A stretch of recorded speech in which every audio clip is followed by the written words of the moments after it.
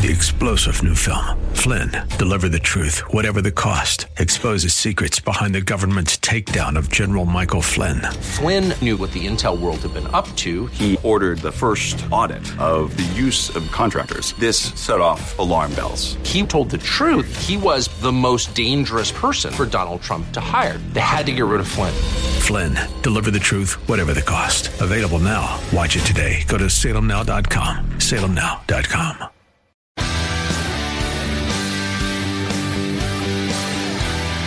Are you looking for truth from God's Word that you can understand and apply to your life? You'll find it today on Make It Clear with Dr. Stan Pons, Bible teacher and president of Clarity Christian College, formerly known as Florida Bible College. Listen now as Stan makes it clear.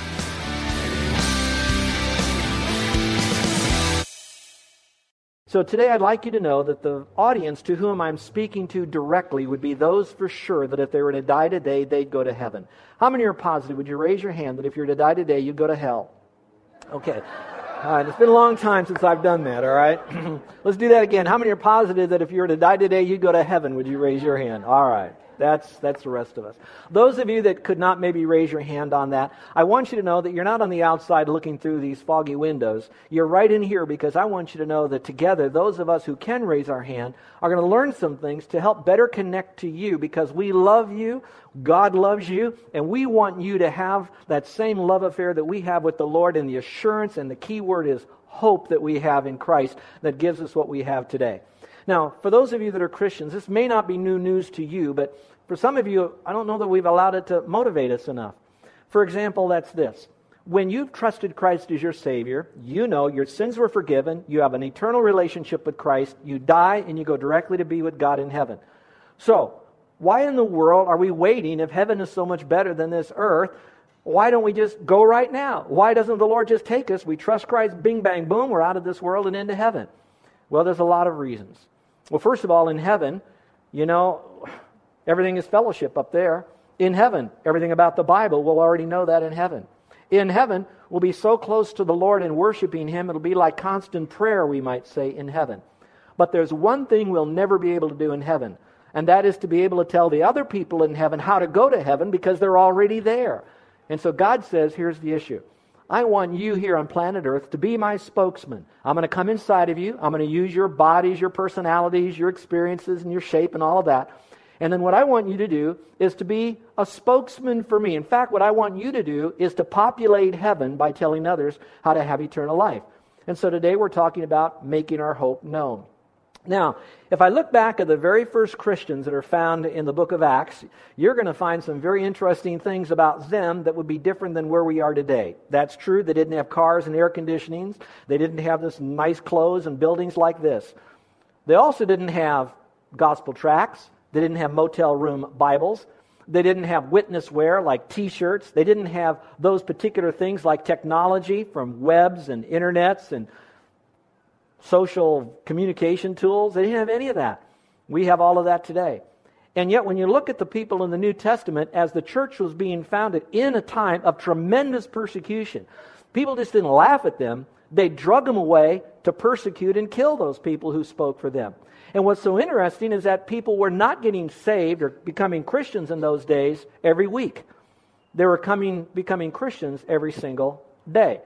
So then I got thinking, what makes it so different? And by the way, let me just let you know, I'm not against those of you that want to wear a T-shirt or maybe a bumper sticker on your car. I remember when I went to Florida Bible College, we had to go over the Intercoastal Waterway when we went to school, and you had to go up over this bridge, and then it would be a drawbridge.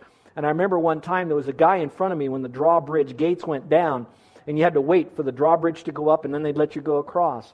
On his back bumper was a bumper sticker that said, honk if you love Jesus. How many have ever seen a bumper sticker like that? Would you raise your hand? Honk if you love Jesus. Nothing really wrong with that, except for whatever reason, the guy in front of me with that bumper sticker, his car started to roll down the hill into my car. So what do? You honk. And I honked. And he waved at me. And I'm honking some more. So he waved even more wildly. Well, again, I'm not against all that stuff you might use out there. But on the other hand, my question is it possible that what we're doing is leaning too heavily upon the marketing things that are out there and not enough on what the New Testament Christians did. So now the question is, what did they do? Well, first of all, who were they? These were Christians who knew their sins were forgiven, were passionately in love with the Lord. They had that instant intimacy with Him because of what God did in their life through Christ. And then they were filled with the power of God through the Holy Spirit. We know that from Acts. And then now, how did they connect to their community? Here's what they did. I believe they just simply shared their testimony of what Christ means to them. Their sins are forgiven. They have a home and a hope in heaven forever and ever. Just kind of a casual way to share that hope with other people. And that's not that difficult to do. You that raised your hands a moment ago when I asked you how many know for sure you're going to heaven, I trust you know because Jesus saved you. You knew probably about where you were, what happened the moment you trusted Christ. And the biggest question is what difference in your life has it made since you've become a Christian? And whatever that difference is, you can share that with another person in a very simple way. Some of you that are in business, you might be thinking about, how do I sell better? Last night, and those of you that have been by our house, our home is located on a part of the island with the houses that are next to us. We could literally shake hands with our neighbors. In fact, we can even hear them, pull the chain in the commode. So I'm going to bed last night, and I'm listening to my neighbor speak outside to his son, giving him salesman techniques. I was reading a biography. It was so good what this guy was saying. I closed the book, and I was listening to him tell his son how to do this. And at the very end of it, I wanted to give him the point of my message, and that is simply this. The best salesman is a satisfied customer. So let me ask you this question. How many of you who have trusted Christ as your Savior, you are so glad that you don't want to give up your salvation and go to hell? How many of you are so satisfied that you are saved? Would you raise your hand? You are a satisfied customer. Why are you so satisfied with that? You don't have to answer that here. But you ought to answer it with the people with whom you come in contact with. We're a satisfied customer. So today I want to talk about making your hope known.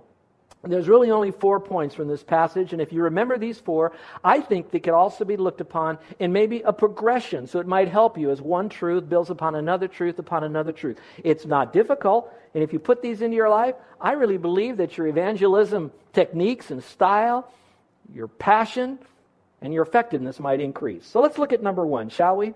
Number 1, keep your hope properly focused. Again, I'm speaking to those that have their hope, their assurance of going to heaven when they die. So you need to keep your hope properly focused. Let me read to you the verse I have there for you in your worship program. It says this, "In your hearts, honor Christ the Lord as holy." Well, you couldn't get a better focus than that, than to focus on the Lord Jesus Christ. And if you really honor Him, then it'll be properly focused upon the Lord. And so if it's properly focused upon the Lord, He's holy. Then it goes on to say, always being prepared to make a defense to anyone who asks you for a reason for the hope that is in you. Yet do it with gentleness and respect. Now, there's a term that I use, and I probably will still use this term, and it's called sharing your faith. How many of you have ever either heard that or said that phrase to someone? All right, I'm going to share my faith. There's really nothing wrong with that, but sometimes when I think about sharing my faith, I'm really looking backwards. I'm looking backwards, God created the heavens and the earth, bing, bang, boom. So I believe God did this. So I'm sharing my faith in God. But that happened in the past. I believe that Jesus Christ is God. He died on the cross, rose again from the dead, and that by faith alone in Him I can have eternal life. That happened 2,000 years ago when He did all of that. And for me, it happened about 45 years ago when I trusted Christ. I'm sharing my faith.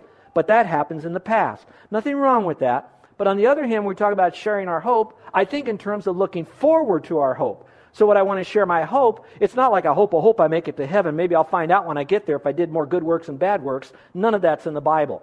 When I share my hope, I'm sharing my anticipation of joy that this is what's going to happen. I am so excited about this. I love to watch our Keiki when Mom and Dad are going to go to the mainland, and they're going to take those kids to some place like maybe Disney World or maybe one of those other fancy parks that they have over there. And you talk to the kids, what are you doing? You're going to the mainland. They don't say, yeah, I'm going to the mainland. You know what they say? I'm going to Disneyland, and they're so excited about going to these different parks. They're not thinking about, hey, the beach was really good last week. That's important. We have our beaches. But they're looking forward to that future hope that they have. And the world is a lot like that with us as well. We also look at the world, and everybody wants to have hope. I wouldn't be surprised, those of you that are listening on the radio, some of you, your hope right now is that our economy will turn around. especially over this last week, those of you that have been counting on your retirement investments that you have. And some of you might be hoping that you get a good report from the doctor. And some of you might be hoping that your kids turn out right. And some of you are hoping that you might have the right mate sometime. You might marry Mr. Right or Miss Right. And there's nothing really wrong with that, but think with me for a moment. All of those hopes that you have in those things are generally dependent upon the control of other things or other people. And the hope that we have as Christians, our hope is found in God. And so I'd like to give you a little definition of hope that works for me. Maybe it'll work for you. It goes like this. Hope is an optimistic outlook based on powerful promises. Hope is an optimistic outlook based on powerful promises. Now, really, you can see two different views in here. You can have the secular worldview. They could really own the first part of that. That's being that optimistic outlook. A lot of them are optimistic outlook. All you've got to do is get one little indicator, and all of a sudden the stock market will go up. You get one little negative indicator, and the stock market goes down. So if they have an optimistic outlook, then man, they start feeling better. That's what the world does. But we don't look at it that way because Christians, the Christian worldview goes to the other side of it, which basically says that ours is built upon powerful promises. My hope is built upon the Lord who says He cannot lie. And so when I trust in Him, I don't have to worry about Him backing down, backing away. I know that it's absolutely truth in my life. So for me to be properly focused, then I want to be focused upon the Lord. He said He would come, He came. He said He'd pay for sin, and He did. He said that by faith alone in Him I could have eternal life. I have eternal life. It's founded upon a book that has no error. So for us, before we can make our hope known, we have to have that hope. So, briefly, but most important, to those of you that are at the beginning end of your journey looking for God. Before you could ever make a hope known, you have to have that hope. And so my question to you is, do you believe that the Bible is God's mind on paper?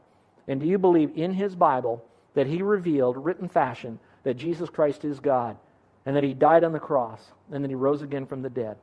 Are you willing enough to admit that you're a sinner and no good deed you do yourself will ever get you into heaven? Would you admit that because you're a sinner, you're separated from God forever? And now the only thing you actually do to go to heaven is to go to the Lord and simply place your faith in Him. Now once you do that, now you have the hope of going to heaven because God says through Christ that He cannot lie. And if you believe on Him, you have that hope from a God who cannot lie. He said you have eternal life when you believe, you have eternal life. You now have the hope. Now you're ready to make it known. Now that's where the rubber meets the road. That's where it gets a little bit nerve-wracking because, man, I want to make it known, but now I'm really scared. Some of you in this room here, I'm talking about making it known and being strong and making it known. Some of you, that's so foreign to you because somewhere along the line you have been fed a partial truth. And here's the partial truth. I was too. And sometimes if I'm not careful, I could lean on this partial truth because it sounds so safe. Are you ready to hear the partial truth? Here's the partial truth. That as a Christian, you need to live a separated life, walking in a clean lifestyle before Him, separated from the evils and the sin of the world. Now you might say, is that a partial truth? It is in the area of evangelism. Because some people will say, okay, I won't smoke or drink or chew or go with girls or do. I'll do all the right things, so therefore I am a witness. And all of a sudden, that partial truth is a partial truth because it ends right there. Now, it's not a wrong truth. I just said it was a partial truth. Because some of us just think, as long as I live a separated life, occasionally carry the Bible, speak out for the Lord in a group of other Christians when they speak out about the Lord, and maybe answer some questions if I'm asked about it, that's a partial truth. The whole truth is, we do need to live that life of separation, the fullness of God, where He is really changing us to become more like Christ. But also we need to have a verbal witness, where we take that separated life, but now we actually engage the community in some measure, whether we begin a conversation on secular issues, then we move it to a spiritual conversation, and then we end it with a salvation conversation, but we have to take it to the next level. Are you all tracking with me so far? I just would like to tell you, I am not your judge, but I will assume that some of you have bought that partial truth, and you've stopped right there, and Satan loves it. He doesn't have a problem with you living a good life.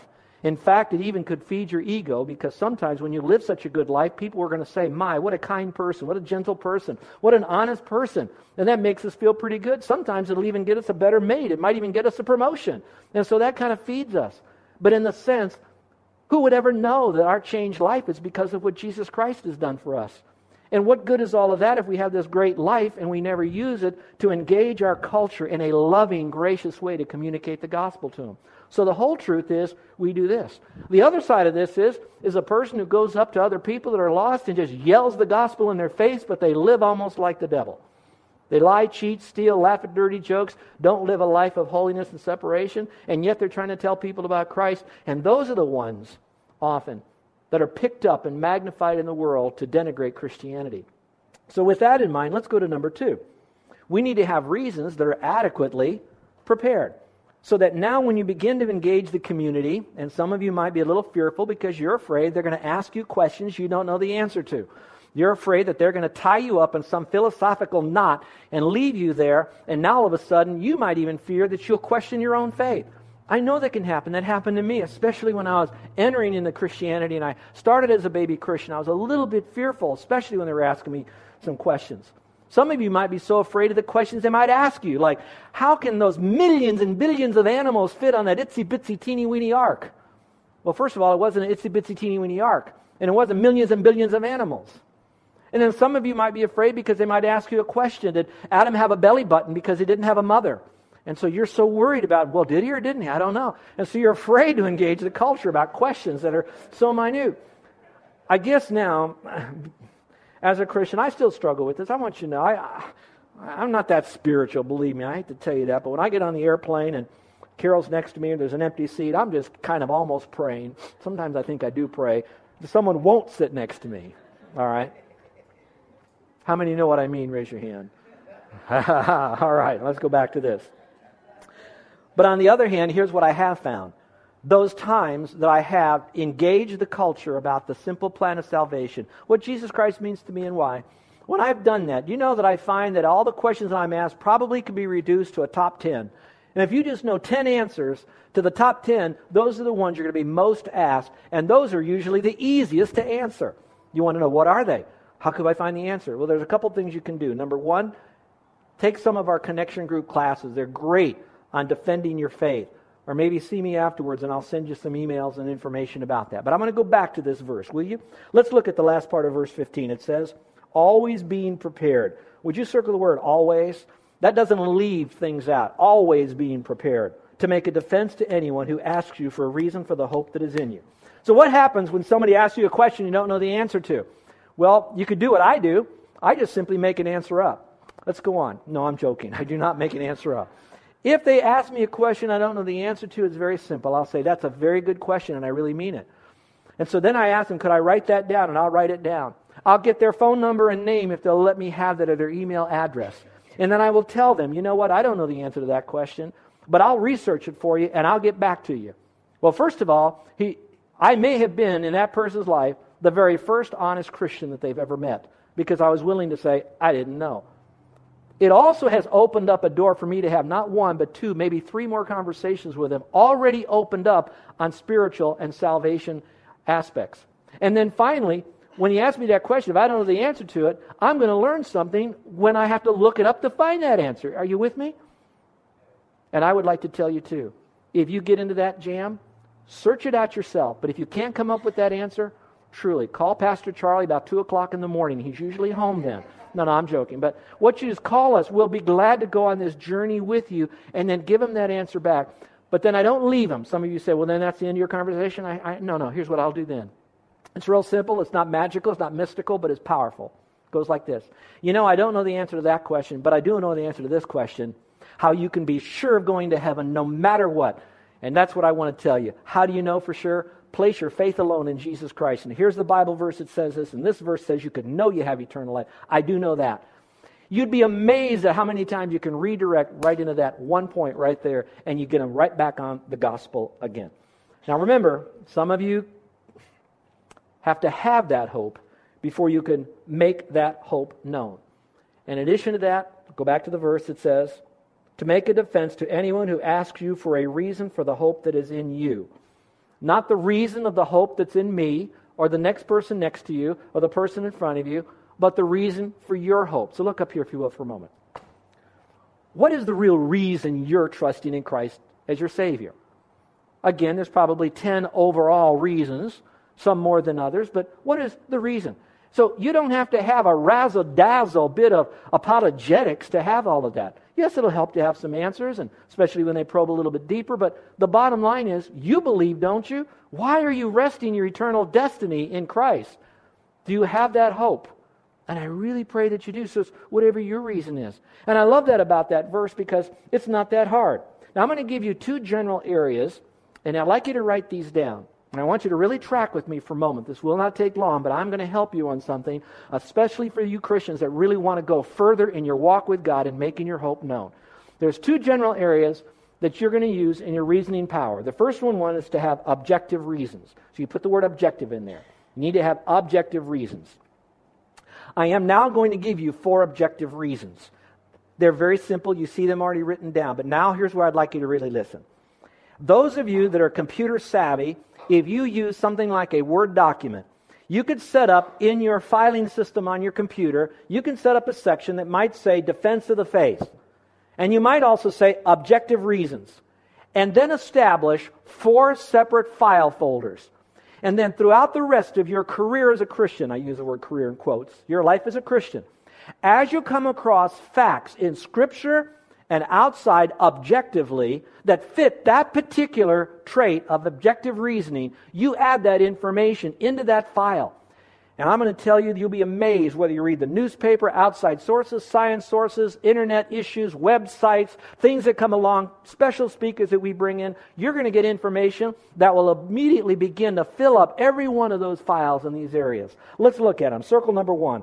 Literarily superior. The Bible is literarily superior. If this was a joke, if this was such a sham, it would have been put down years, decades, centuries ago, and we wouldn't have it today. Why would people still believe a book that's not true? It outsells all the other books. New York Times won't even put it on their top 10 bookseller list because it's always number 1, so they had to remove it. This is the most translated piece of literature anywhere. It is the one that people hang their entire life and lifestyle on. It's literarily superior to anything else that was written by man. Number 2, it's historically accurate. Some of you might know of the study called archaeology. You know what archaeology is? It's the study of ancient things. One girl decided that she wanted to go into archaeology so she could dig up a man. I'm sorry, Carol wanted me to say that. But anyway, but archaeology actually began when they began to look at Scripture and find some historical settings of locations that were found in the Bible, and they wanted to disprove that. And so now they began to dig around and look at this stuff. A lot of it began happening late 1700s, picked up steam in the 1800s, and all that archaeology has done is continue to prove the historicity of Scripture. And just in the study of archaeology alone, and there's other studies as well. Number 3 is scientific accuracy. No, kids, this book will not tell you how to dissect a frog. But this Bible right here, when it touches on science, it is always accurate. Anytime that it has been challenged, it is always one, including the court system, when it was challenged on a scientific statement found in the Bible. I don't have time to go through those right now. Check with us. We'll give you those later if you'd like. And then prophetically accurate. That there were things that were said about nations and countries, even names of people that were named in a time as it was written, hundreds, thousands of years before it actually happened. Just the name of Christ as well. And so we see things that were said in the Old Testament that came true in the New Testament, and there was no way you could match it up because the writers and the ones that are actually writing Scripture, not copying it down, they didn't even know each other while they were doing it and copying it down. So again, you have what I call objective reason. Now here's what's important. Look at your list. There's 1, 2, 3, 4. You weight your argument on your reasons for your faith more in the objective part than in the subjective, because there's only 1. But there is the 4, but there is only 1 in the subjective. So yeah, it'd be good for you to know those 4, but don't discount the second area, and that is subjective reasons. Subjective reasons. Sometimes this is the one you can argue the most passionately about, and it's the one that sometimes actually takes the person across the line into faith in Christ. And what I mean by subjective reasoning is simply this. I might not be able to give you all the little facts about archaeology and all the different tells and all the different mounds and all the different cities. I might not be able to give you all the prophecies, chapter and verse. I certainly may not be able to give you all the science, but I can tell you this. Listen. Jesus Christ this word works in my life. You can take all the rest of the stuff away, but you'll never take away the faith I have in Jesus Christ. Answers to prayer. Peace. Absolute guilt. Watch this. I don't know, this is a man thing, I think, but how many times I've lost my keys. I've had extra sets made just so when I do, so I don't have to tell Carol. So but when I find my keys, you know what's so interesting? Is I don't keep looking any longer. Did you hear what I just said? When you lose something, you can't find it. When you find it, you don't look any longer. I remember as a 16-year-old kid growing up, I was looking, how do I get to heaven? What do I need to do? Fearful of death. And finally I cried out, oh God, whatever it is, show me how I can go to heaven when I die. Not a month later, that prayer was answered. I trusted Christ as my Savior. The fear factor was gone. The guilt was gone. A whole new life with Christ began.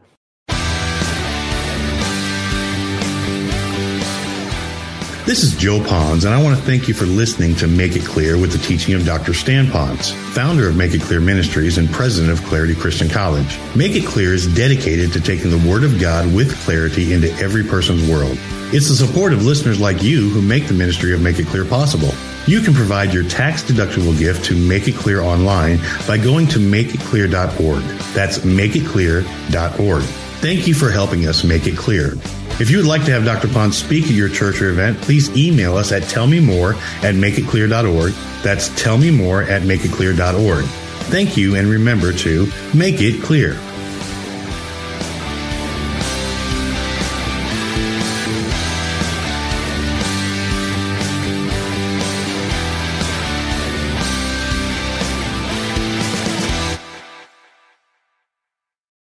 Three-star General Michael J. Flynn, head of the Pentagon Intelligence Agency, knew all the government's dirty secrets. He was one of the most respected generals in the military. Flynn knew what the intel world had been up to. He understood its funding. He ordered the first audit of the use of contractors. This set off alarm bells.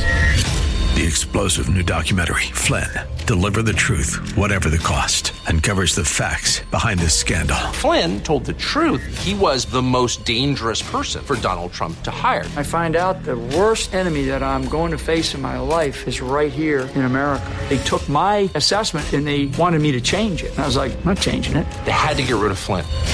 With in-depth interviews, archival footage, and never-before-seen personal records of the man behind the headlines. I just felt like I was drowning. Flynn, Deliver the Truth, Whatever the Cost. Available now. Watch it today. Go to salemnow.com. salemnow.com.